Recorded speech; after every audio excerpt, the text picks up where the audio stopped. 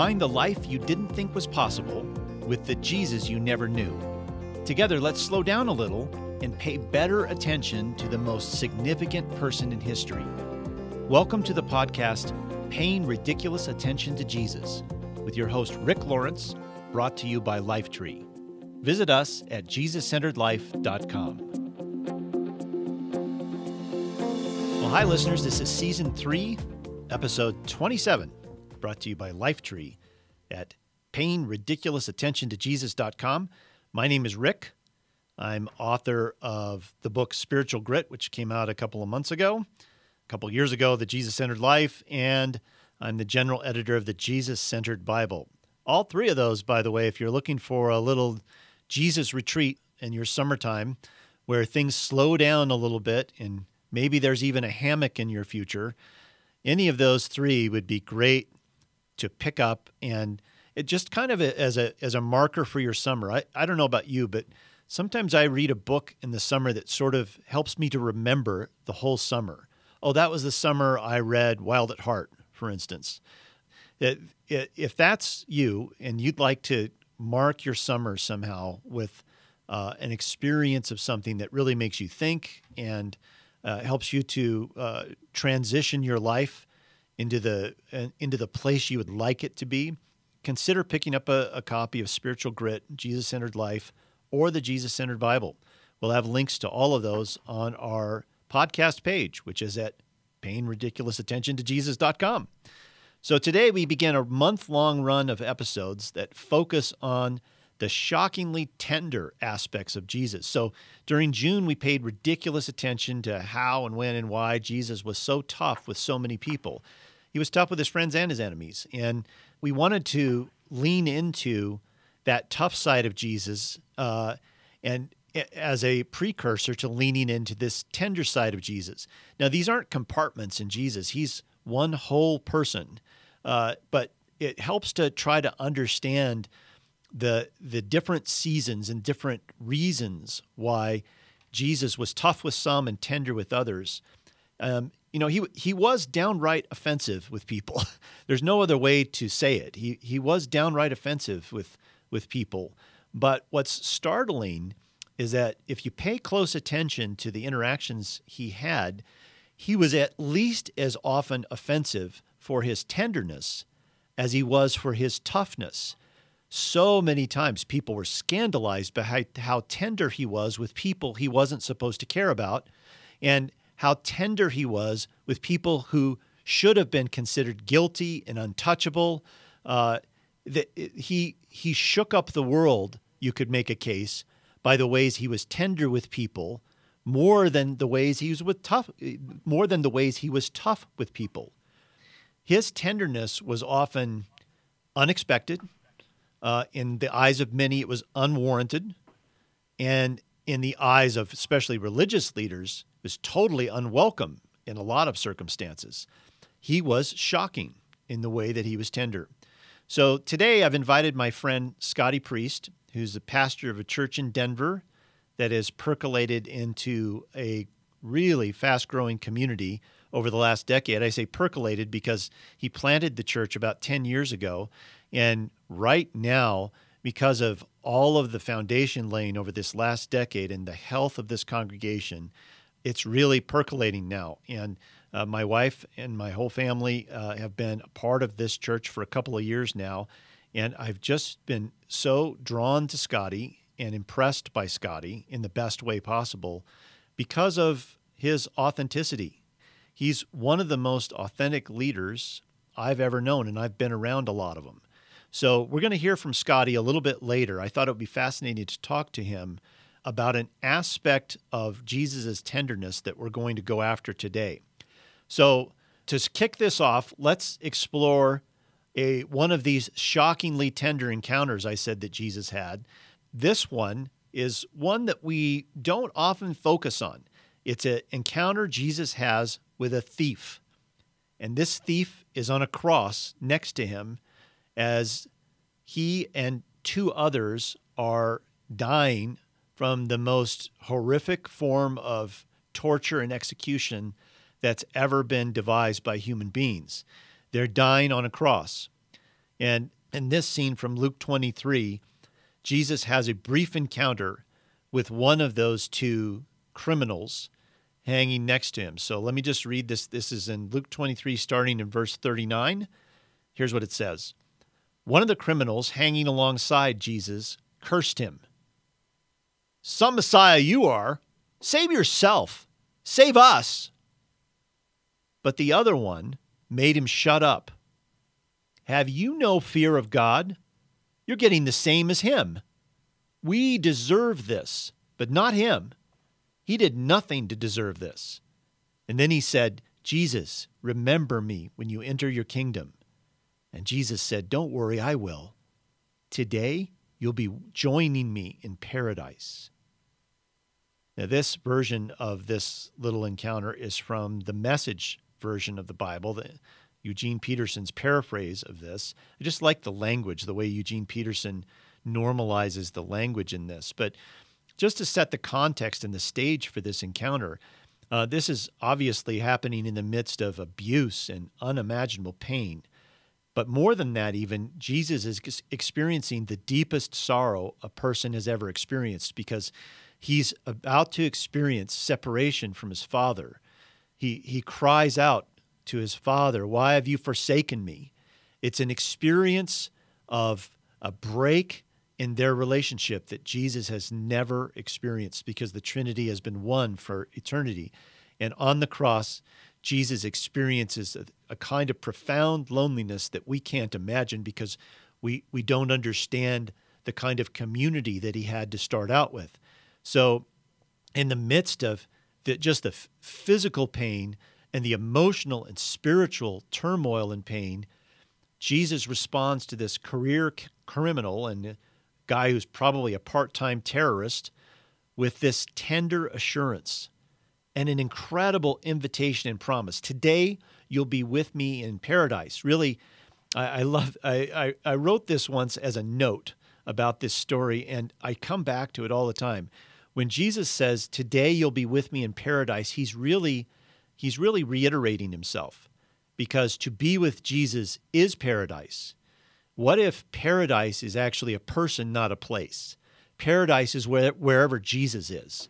So when Jesus says to this man, "Today you'll be with me in paradise," what if he meant you're going to be with me by the end of the day, and that will be paradise for you? So some historians have named this criminal, the one that defends Jesus and asks for his mercy, some have named him Saint Dismas. That name is Dismas. I'm not sure how they decided that his name was Dismas. I'm not sure if that comes actually out of a historical record or if this was just a name he's been given by ancient historians. But they call him Saint Dismas for the simple fact that Jesus assures us that this man, for sure, is going to be with him in paradise that day. And in the classic church tradition, a saint is someone that we are sure of who is in heaven. And we know from Jesus' own testimony here that this man is with him. So he's Saint Dismas, even though he spent his entire life as a criminal. So our great temptation in life, and this is the temptation that God's enemy insinuates into our humanness from the very beginning, is that we can be little gods. And what I mean by that is the primary temptation thrown out to Adam and Eve at the beginning of time from the evil one was this thought that God was holding out on them, and this fruit that they were not allowed to eat from is just one example of many things that God was holding back from them. And wouldn't it be better to just be your own God? Why do you need this God? Why do you need to depend on this God? Why not be your own God? Why not reach out and grab that fruit and grab control back of your life? And that's really what happens when Adam and Eve reach out and take a bite of the apple. They're grabbing control back into their life. And from that point to this point, we are haunted by our dependence and our addiction to our own control. So the enemy of God understood very well what a poisonous, toxic thing this would be if we grabbed control back of our own life and rejected a dependent relationship with our good Father, he understood very well how destructive that would be to people throughout history. So now the promise that we can be a people well capable of charting our own path, independent from God, is like breathing for us. All of us, no matter whether we know Jesus or not, no matter whether we follow him, no matter how long we've been following him, are tempted to believe that we're well capable of charting our own path. In fact, the greater skill level that we have, the greater achievement we have under our belt, we have this sort of unspoken expectation that I pretty much know how to do this on my own. I don't really need God for this. In fact, the great argument from the new atheists in our culture is a classic argument. It's a diatribe against weakness. It's the insinuation that people who are in relationship with God are essentially weak when you should be strong. And it's a arrogant and dishonest appraisal of our own ability to control our lives. And in the end, all those who say that a dependence upon God is fundamentally a weakness, they also cannot fight off the effects of aging, of sin, of poor decisions, of a destructive, broken world, and they come face to face with the consequences of their premise, which is you can be strong enough to make it on your own as an independent person, your own God. You can do it. In fact, the whole self-help industry rests on this idea that you can improve yourself enough to be independent, to be your own person, to be in control. But Dismas here is the face of desperate dependence. And he's really a person, but he's also a metaphor for us of the redemptive impact of a total loss of control. So here he is on the cross. Once those nails go in, there's no more appeals. There's no more chances. The game is over. There's no more overtime. It's over. And at this point, Dismas has a revelation that his ability to control his own life and be his own God is over now. And in that humility, in that acceptance of that reality, he turns to Jesus and asks for mercy.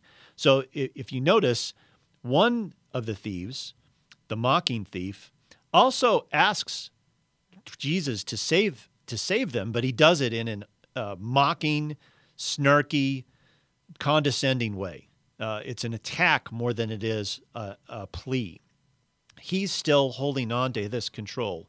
He won't own his stuff, and he won't own it to the very, very end. Now, the other one, Dismas, makes a courageous choice to let down his guard, to own his stuff, and to turn to Jesus like a child. And that's one of the ways I experience Dismas in this encounter, is that he becomes a child again. And remember, Jesus said, I tell you the truth, unless you change and become like little children, you'll never enter the kingdom of heaven. So we are, as adults, we're not little children, but we become like them when we give away control and opt for dependence in our relationship with Jesus. We become like little children again. Little children are wholly dependent on their parents. Part of the controversy that's going on in our culture right now is the 2,000 immigrant children who've been separated from their parents. And the conversation happening in our culture right now has gone almost bizarre, because now 6-year-olds are expected to appear in court and defend themselves. And all of us know this is a ridiculous notion, because children, especially young children, are wholly dependent on the adults around them to look out for them, to bring them justice, to keep them safe, to advocate for themselves. They can't effectively do this on their own. And this is the place that Dismas returns to. He returns to that place of childlike dependence where he stops advocating for himself and he invites Jesus, begs Jesus to advocate for him. So we aren't children, but we can become like them. And God, in the end, is not interested in this whole issue of control. He's not interested in controlling us, even though this is really central to Satan's accusation about him. So Satan is implying to Adam and Eve that really God just wants to control you like puppets. Don't you want freedom? Don't you want to be your own God? So this is the implication that Satan plants in them. And it's this same implication that is planted in us, by the way. It's like a seed that has remained in our DNA as human beings from that point on. But Jesus is actually interested in freeing us from the tyranny of our own sort of godlike control in our lives so that we can experience the freedom of an abandoned relationship with him. So what would happen if we lost ourselves by relinquishing the control that we so staunchly defend in life? The same control that the other thief refused to give up to the very end. Well, Jesus says we will find ourselves when we lose ourselves in this way. Remember, he said this in Matthew 16, for whoever wishes to control his life will lose it. So I actually replaced a word there. In the original, it says, whoever wishes to keep his life will lose it. And I put in the word control because I think it fits here. So I'm going to read this thing that Jesus says, and I'm going to substitute the word control here. So listen up. For whoever wishes to control his life will lose it. But whoever gives over control of his life for my sake will find it. It's a dichotomy. It's an irony that when we give over control to him, we find freedom. We find our life for the first time. So Jesus' tender response to Dismas is really a recognition that this broken man has given up the fight for his own godness and turned to the one true God instead. So this translates to us reneging on this myth that all of us have embraced at one level or another, that we can be masters of our own domain. And we are always working to try to convince ourselves that this is true, that this myth might be true. But the Dismas's beautiful act of dependence frees him from the prison of his own control. And our own chosen dependence with Jesus produces freedom indeed, really, in our lives. And that freedom is really the intimacy with God that we've always longed for, that we're actually created to enjoy. It's irony that as we give over this need to control in our lives and turn in a dependent way to Jesus, that we find this freedom that we've always longed for. There is a way to escape the tyranny of control in our life, and Jesus not only shows us this path, he is the path itself. I thought I'd read to you an excerpt from one of my favorite books. I've mentioned this book on the podcast before. It's one of my favorite C.S. Lewis books. It's The Great Divorce. And there's a scene in The Great Divorce that is like seared in my imagination. It is so brilliantly written and such an excellent exposition of why it's so difficult for us to own our stuff and why we have such a hard time of laying down our control, that I thought I'd just read you this little segment. So the premise, just real quick, of the story of The Great Divorce, it's C.S. Lewis imagining what would happen if a busload of ghosts from hell were given the opportunity to ride the bus up to heaven and get off the bus and interact with residents of heaven to see if some of the people from hell might want to immigrate up to heaven.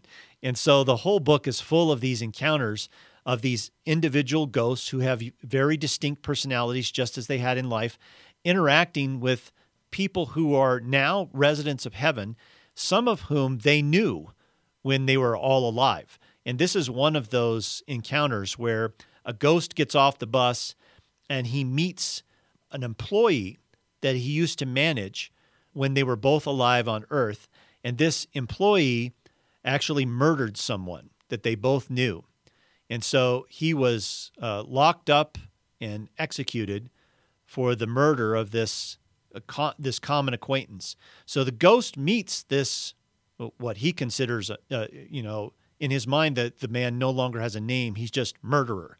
So the ghost meets him and they have a conversation. Here's how it goes. "Don't you know me?" he shouted to the ghost. There's a narrator here. So So the narrator's watching all this. So the murderer who was executed for his crime, but who asked and received forgiveness and is now in heaven, says, "Don't you know me?" And he's shouting this at the ghost. And the narrator says, "I found it impossible not to turn and attend. The face of the solid spirit, he was one of those that wore a robe, made me want to dance. It was so jocund, so established in its youthfulness." "Well, I'm damned," said the ghost. "I wouldn't have believed it. It's a fair knockout. It isn't right, Len, that you know. What about poor Jack, eh? You look pretty pleased with yourself, but what I say is, what about poor Jack?" "Well, he's here," said the other. "You'll meet him soon if you stay." "But you murdered him." "Well, of course I did. But it's all right now." "All right, is it? All right for you, you mean? But what about the poor chap himself, laying cold and dead?" "Well, but he isn't. I've told you, you'll meet him soon. He sent you his love." "What I'd like to understand," said the ghost, "is what you're here for, as pleased as Punch, you a bloody murderer, while I've been walking the streets down there and living in a place like a pigsty all these years." "Well, that is a little hard to understand at first. But it's all over now. You'll be pleased about it presently. Till then, there's no need to bother about it." "No need to bother about it? Aren't you ashamed of yourself?" "Well, no, not as you mean. I do not look at myself. I have given up myself. I had to, you know, after the murder. That was what it did for me. And that was how everything began." "Personally," said the big ghost with an emphasis which contradicted the ordinary meaning of the word, "personally, I'd have thought you and I ought to be the other way around. That's my personal opinion."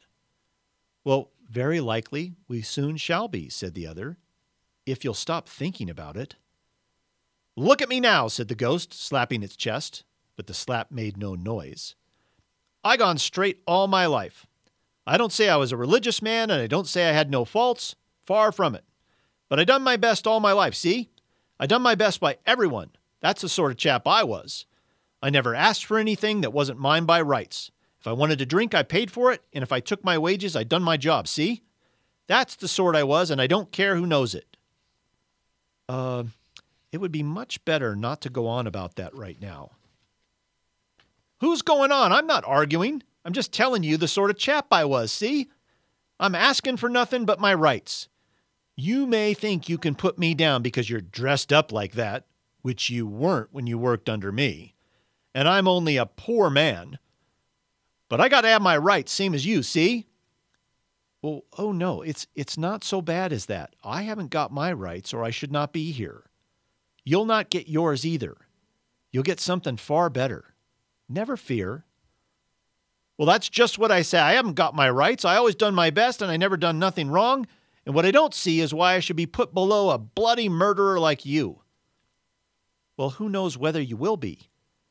Only be happy and come with me." "Well, what do you keep on arguing for? I'm only telling you the sort of chap I am. I only want my rights. I'm not asking for anybody's bleeding charity." "Then do, at once. Ask for the bleeding charity. Everything is here for the asking, and nothing can be bought." "Well, that may do very well for you, I dare say. If they choose to let in a bloody murderer all because he makes a poor mouth at the last moment, that's their lookout.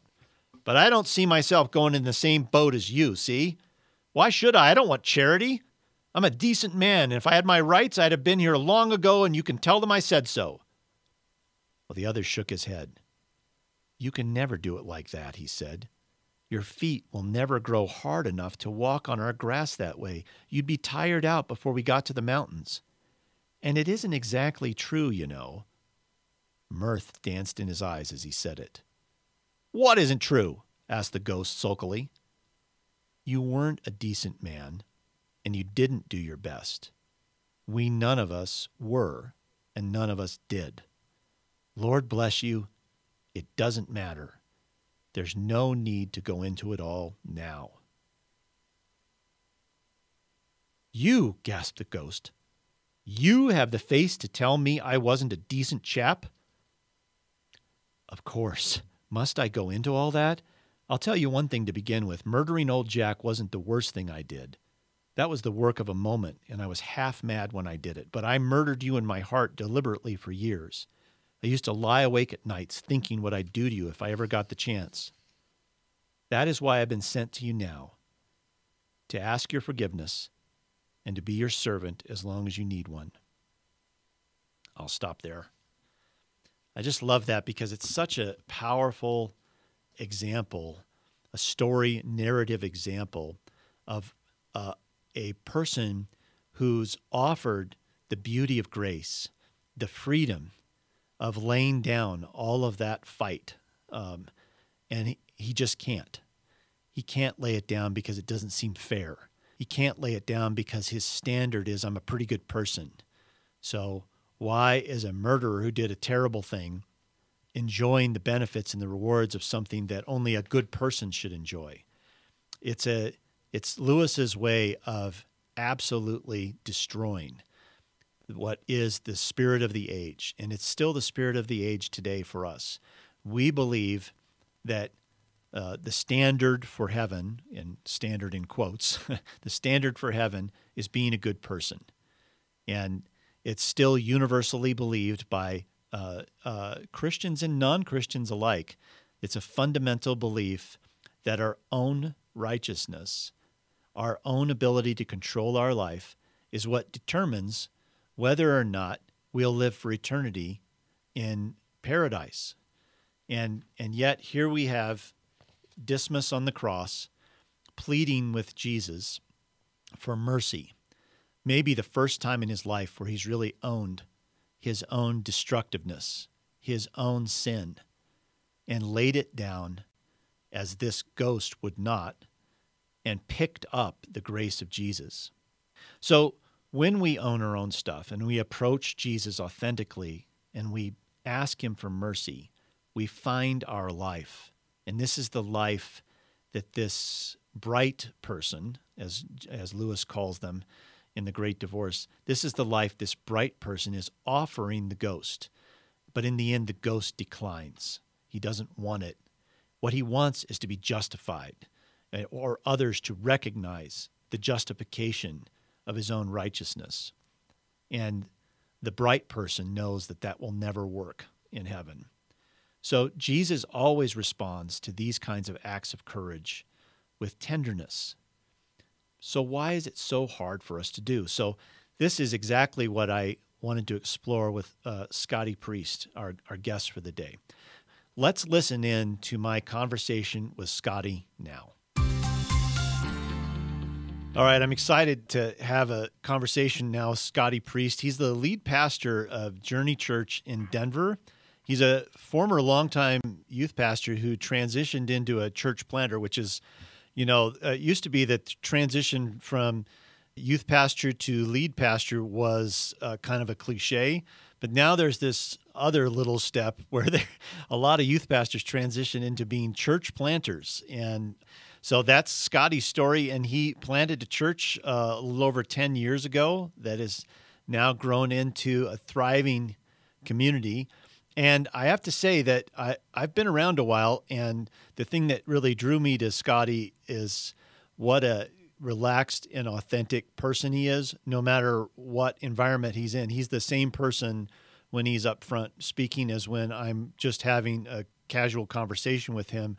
And that kind of congruence really draws me to people. And that's why I wanted to have Scotty on to talk about some of this. So, Scotty, you can say hello now, and just beware, listeners, Scotty is from Arkansas, so when he says hello, it's going to be kind of a shock.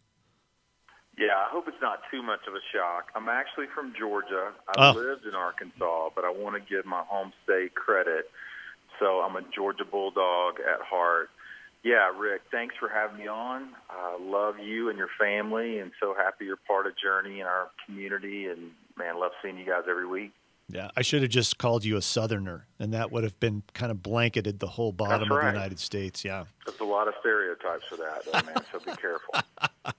So we're talking here about what it means to own our stuff, and in the way that I introduced you is that you're one of the most authentic leaders I've ever been around.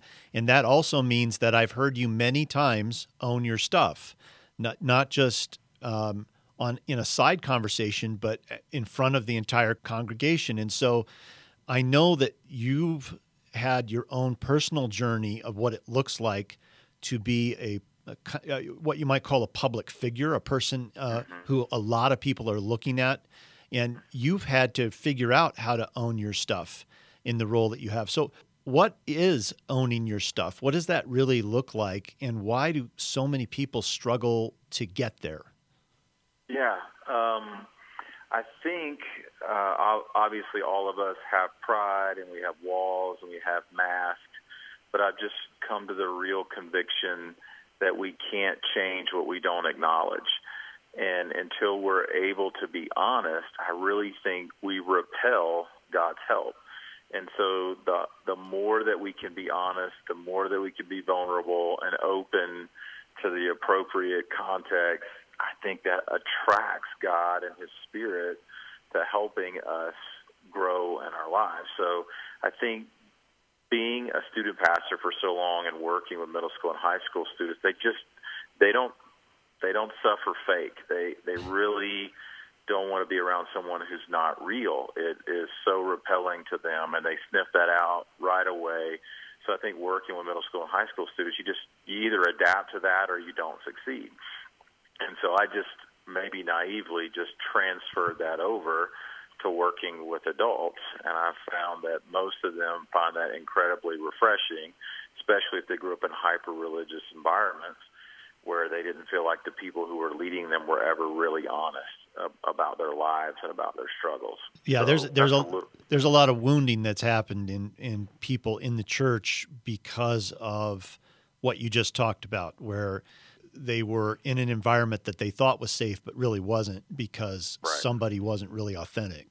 Exactly. So being authentic, though, owning your own stuff necessarily means you're outing your weakness. And that sounds nice and rhetorical as long as we're distant from it.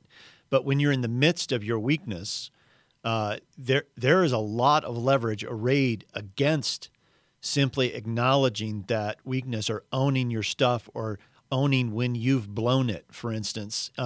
There's almost always an initial defensive posture that we have inside.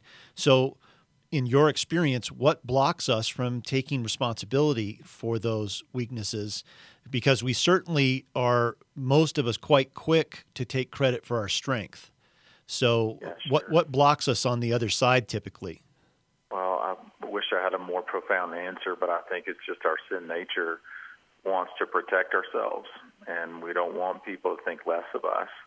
And even I've found in my own spiritual journey and with my people that we don't want God to think less of us. Like somehow we could hide that from Him, and we put up the wall and protect it because we think I'm going to be diminished in the eyes of people. And I found as a leader, the more that I can be appropriately vulnerable, the more respect I get from the people that I'm leading. I think Craig Rochelle said that people would rather follow a leader who's always real than always right. And I think that is incredibly powerful. And I think you see that with all of the people who interact with Jesus in the Gospels. The more honest they are about their stuff, the more vulnerable, the more open they are to help, the more they receive grace and tenderness and kindness from Jesus. It's when we pretend and we fake that we really get His sternness and turning. I think, as a pastor, and I know you have lots of pastors and leaders who are listening to you, and you're such an influential voice in that. I've used the word like appropriate level of vulnerability because I think there is, and I don't. And when I stand on the stage and I teach, I want to be honest as I can be up until a point. And I don't think everybody needs to know my deepest, darkest sins, but I think somebody does. And so if you're leading in any capacity in the church, being vulnerable on stage, being vulnerable in meetings, talking about the things that you're struggling with in sermons, I think really, really helps. But honestly, we also need, and for me, I'm a guy, so I have a circle of 2 or 3 friends that don't care who I am. They're not impressed by my position or my leadership or my talent. They're just my friends, and they care about Scotty. And so they're the ones that I can say, hey, I'm struggling with this or struggling with that. I don't know what to do about this. This is really eating my lunch, and they're going to stand with me. But, I think you have to really fight to find those people, and it takes a while to trust somebody like that in your church and outside of your church. So you mentioned the word a couple of times here, the word protect. And my one question I have is, what is it we're protecting? You entered into that by saying it's part of our sin nature to protect, but what exactly are we protecting when we're defensive in our posture? Yeah. I think for me, I can't speak for everybody, but protecting my reputation, especially as you build something as a leader, you're protecting an esteem that people have for you, and you don't want them to know, hey, he's just a regular guy.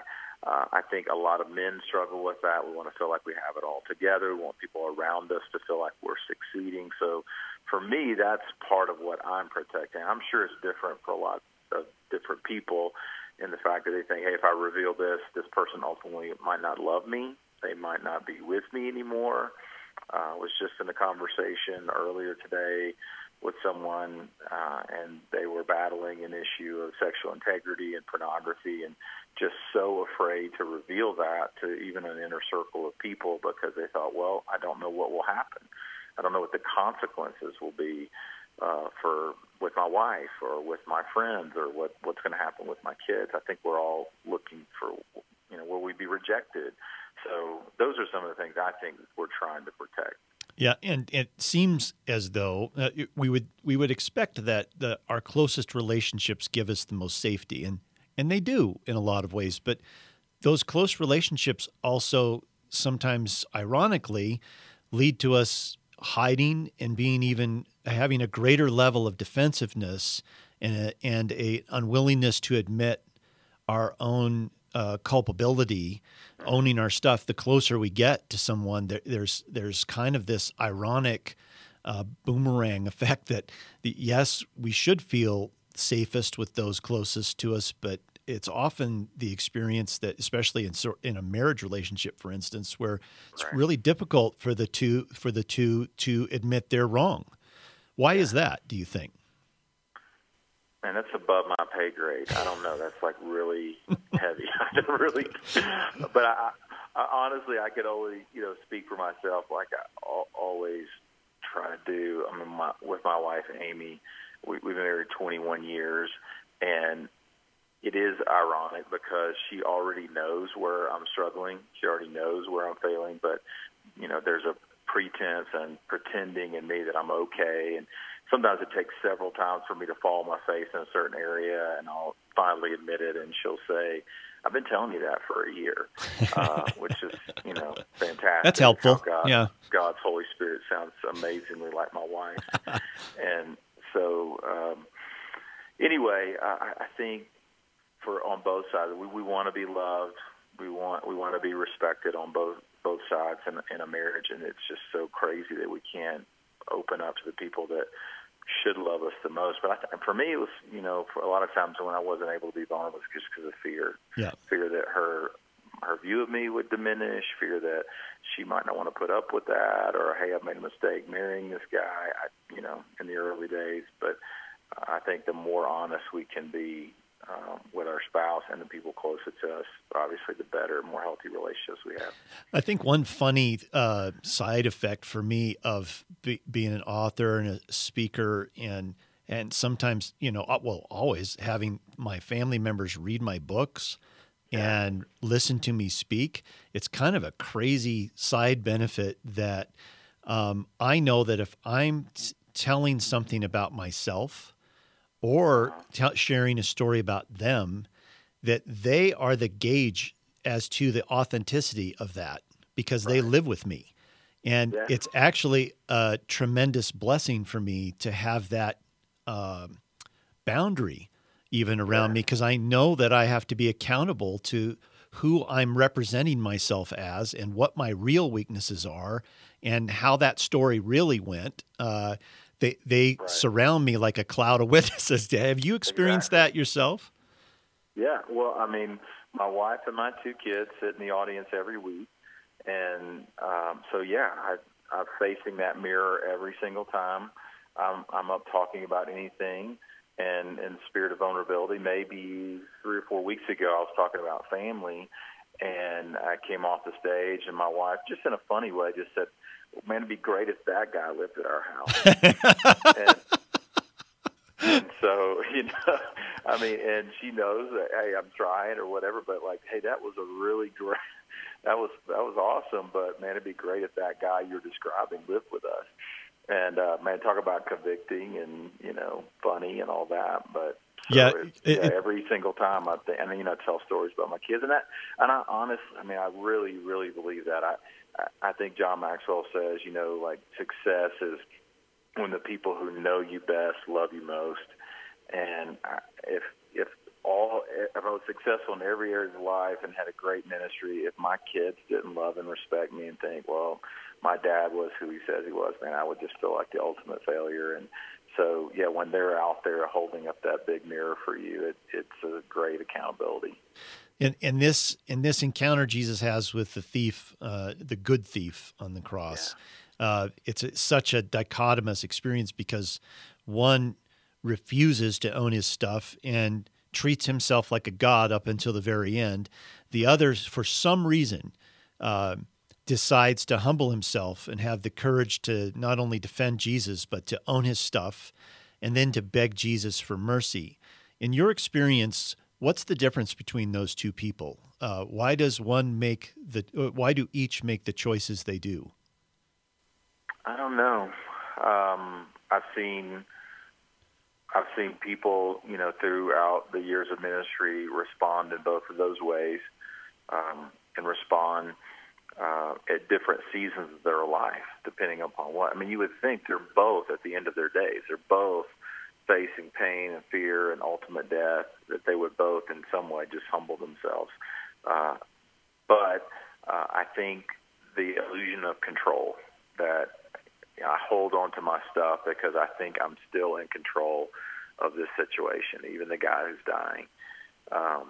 I think another side of that, Rick, is not just how those people respond, but, through the years church work, I've almost seen like church people have a disdain for the good thief, because he's a last second conversion, and like somehow he didn't do enough, and when you see people becoming Christians or, lead at the last moment kind of thing, or having lived really tough lives and then all of a sudden turning to Jesus, like there's just not as much, I don't know, admiration or respect for them, but trying to build a culture in church of, hey, we're all the good thief, every single one of us.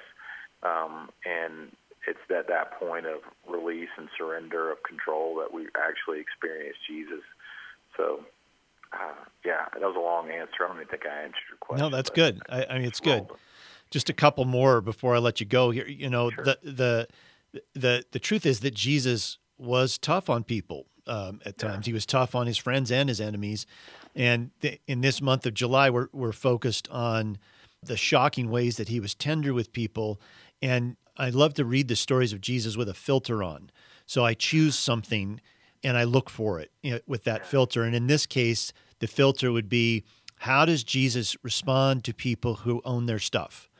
And then I look for it when they're owning their stuff. What is his consistent response? And it's always tenderness. It's always like, who is this guy? I thought this was the guy who turned over the tables in the temple, but now he's acting like this. But it's because in the moment he's responding this way with this kind of tenderness to people who are owning up to their stuff. What does that tell you about Jesus? That this is the way he responds to this? What does that speak to you about his heart, that this is how he responds to people who own their stuff? Yeah, I think it's really, really good news, and I'm so grateful for it. That's the first response that I have. He doesn't say, hey, pull it together, hey, get it right, come back when everything's straight. That's always really, really good news to me. And then I think about things through the lens myself of, of being a father and how I interact and engage with my own kids, who are now 18 and 15, but just through their life, when they were obstinate, it was, hey, they need strength, they need discipline, they need a guardrail. But in almost immediately in the moments when they turn with repentance, with hearts that are open, with I'm sorry, like that melts me as a father. And I'm assuming that that's the way that God sees us. As soon as there's any sniff of turning and letting that guard down and stop being a pretender and a poser and someone who needs that guardrail, we get the embrace. And of course, Prodigal Son's a perfect example of that. He lets him go and lets him do whatever, he doesn't try to stop him or chase him down. And when the consequences of that lead him back, what does he get? He doesn't get the rod, he gets the embrace. And so, yeah.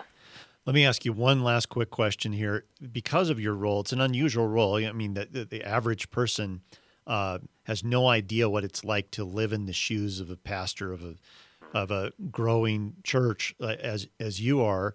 What do you think you have learned about authenticity in the way that you not only communicate but relate to others that would be hard to learn if you didn't do the thing you do every day? Meaning, if you weren't a pastor, you wouldn't have learned this thing about authenticity. What do you think you've learned? Well, I just think you're constantly in a spotlight. People are watching you. People are observing, is what you're saying reality? We all get that to some extent, but it's just magnified 1,000-fold when 1,000 people are looking at you every week going, is he really who he is? Is this what he's saying? Is that believable? And so I think it just puts a big magnifying glass under that. And I would just say to any pastor or leader, it's so much more freeing to actually be that. It's so much more freeing to actually be authentic and awesome, because I'm not trying to climb up on a stage. I'm not trying to pretend to be someone else. It's so exhausting to try to carry some kind of persona around, whether you're at a ball game or if I'm getting kicked out of a ball game because I'm yelling at a referee. It's okay to be who you are and be growing in Jesus. And I have found, especially, I don't know why, but especially men are incredibly attracted to that, maybe because of the male role models they had in their life.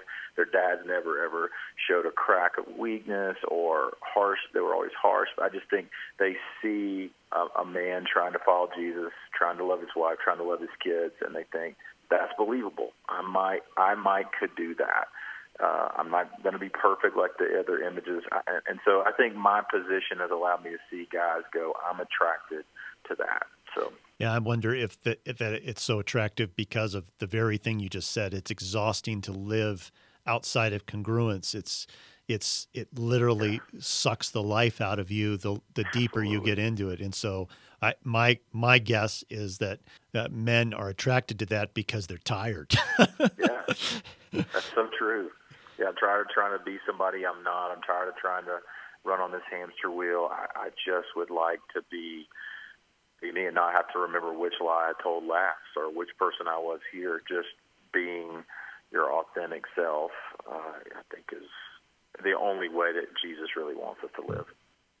Well, thank you so much, Scotty, for hanging out today. I really appreciate your perspective on all this. Thank you. Thanks, man. I really appreciate being with you. Love you and your family, and appreciate everything you do. All right. I love that conversation with Scotty. And I think at central to this is where all of this conversation orbits around is this default setting we have in us because of the sin of control that was planted in us from the beginning. And it's always going to be something that we have to deal with in our life. I don't know a single person who doesn't still wrestle with this on some level. The direction, the destination we're heading for here is a place where we can more and more quickly admit and acknowledge our own stuff, own up to it, take responsibility for it, and then live in a dependent grace with Jesus.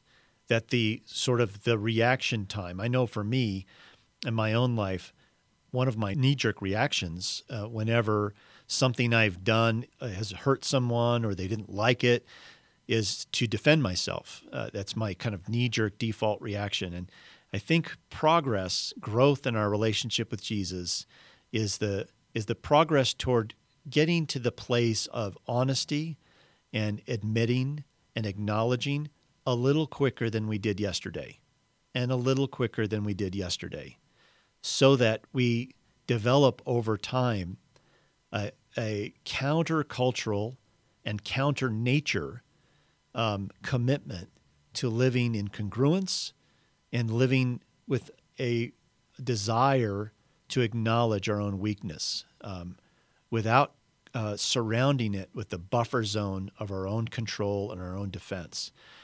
I think it's interesting that in the New Testament, Jesus universally lambasts religious leaders and Pharisees in so many places. I mean, it was well known by the time Jesus was crucified. It was well known among the religious leader community that you don't want to mess around with this guy because he is constantly calling out your hypocrisy. And as we talked about in the episode that we did a couple of weeks ago on the cursing Jesus, he used very strong language with them. So it's interesting in the New Testament accounts that we don't see a record of a single Pharisee approaching Jesus to learn from him in the context of Jesus' clear disdain for their hypocrisy. But we do have one example, and his name is Nicodemus, who comes to Jesus in the night.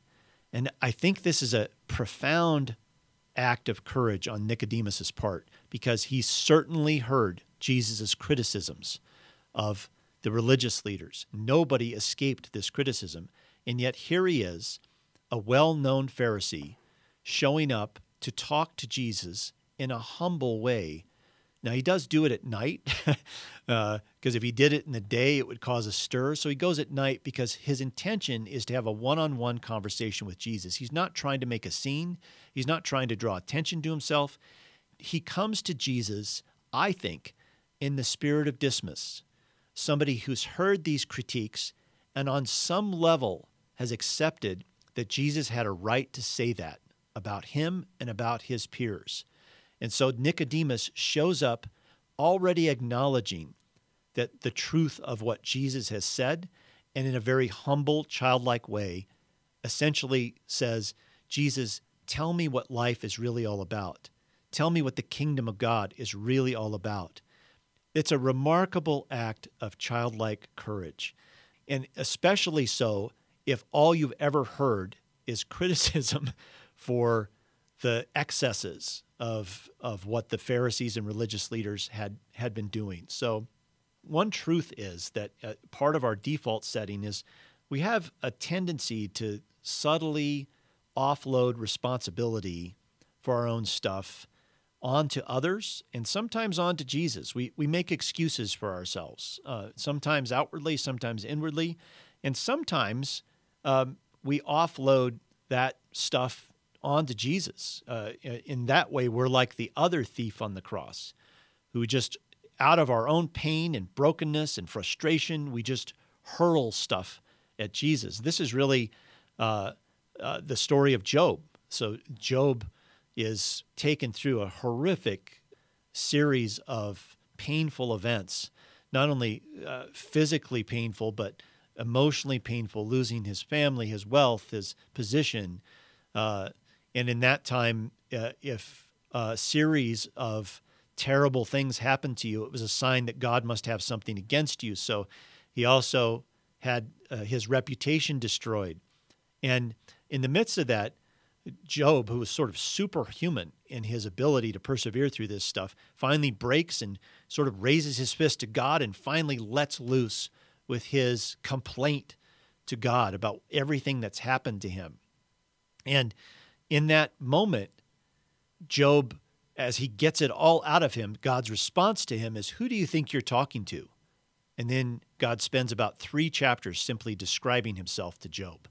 And at the end of that time, Job, his eyes are opened, What he says is, I knew about you before, but now I know you. And now in this childlike moment, Job says, I have nothing more to complain to you about. Job simply owns his own circumstances in that moment. And again, God's response to Job is incredibly tender in the midst of him owning his own stuff.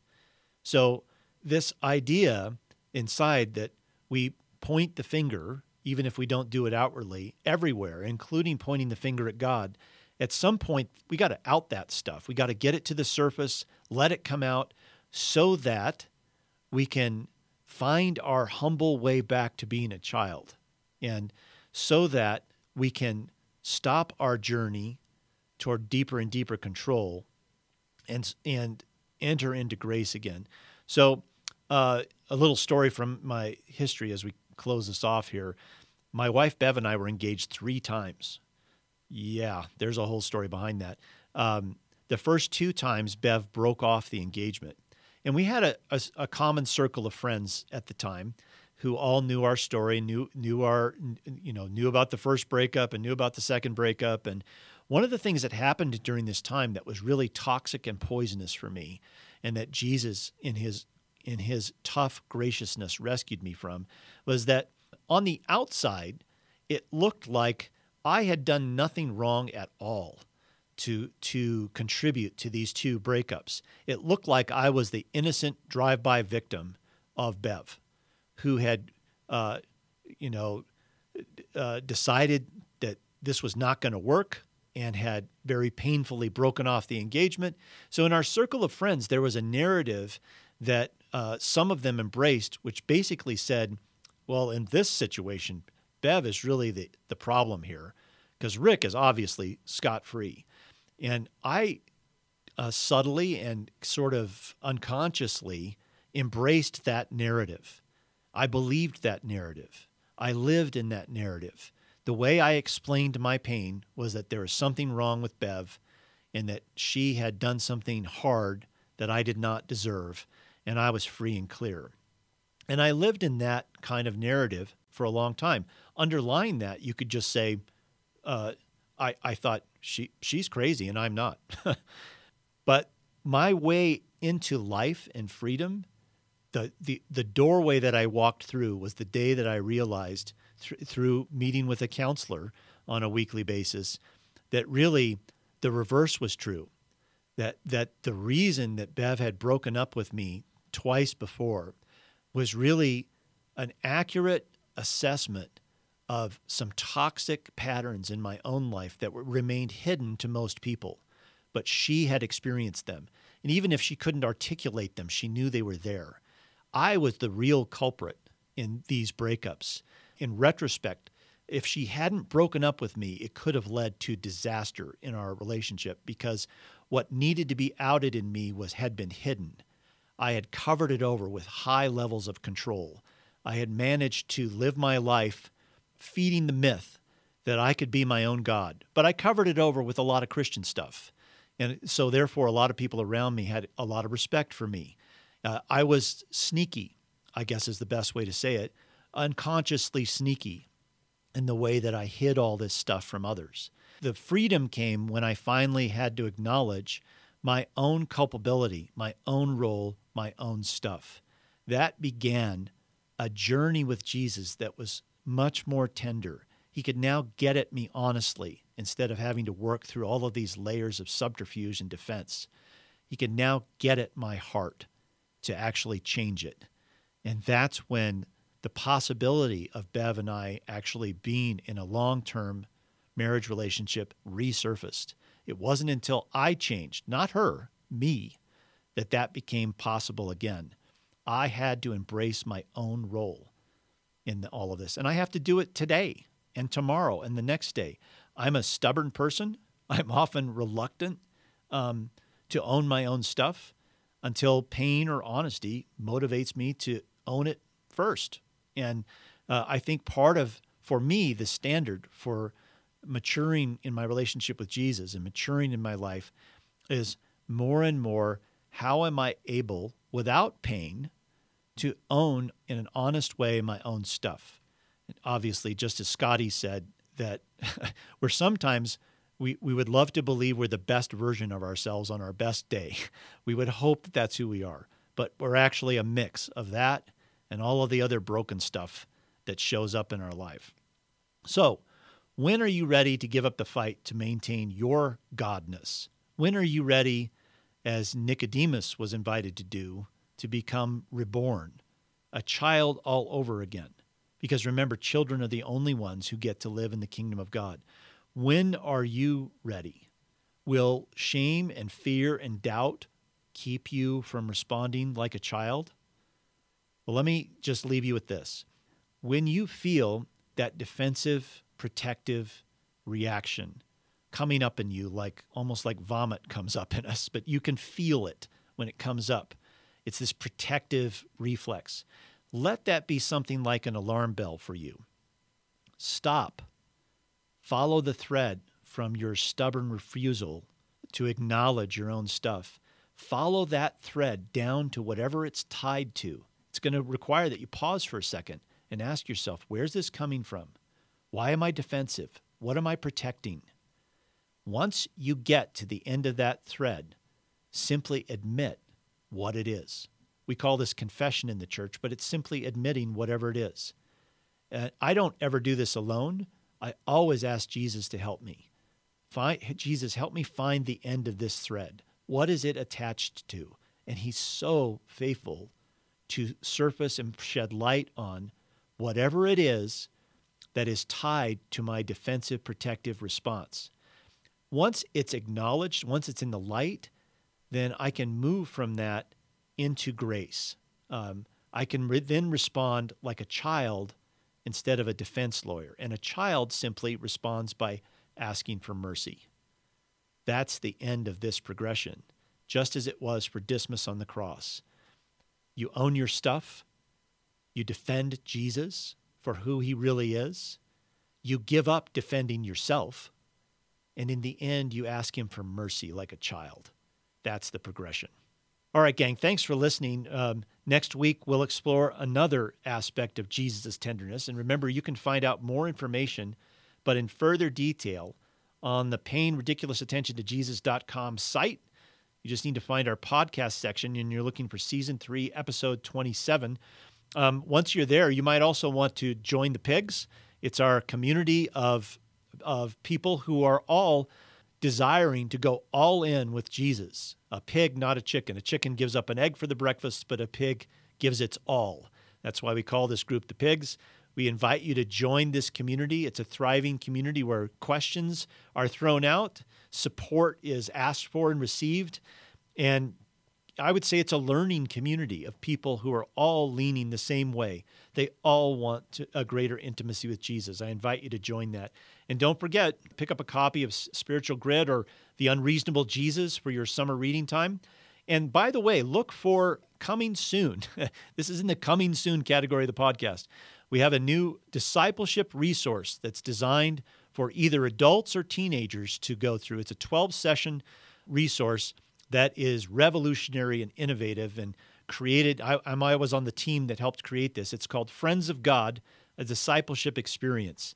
It'll be releasing in late August, and we'll be giving you more information about this coming soon. But I just love this 12-session experience because it's a pathway to discipleship that is friendship-based instead of knowledge, head-based, memorizing stuff. It's all about what does a deepening friendship with God look like. So look for more information about that as we head toward the summer. But I wanted to put that on your radar in case you're right now thinking about something that you might like to do in your church, for instance, or in your small group. So again, this is Paying Ridiculous Attention to Jesus. It's a podcast from Lifetree.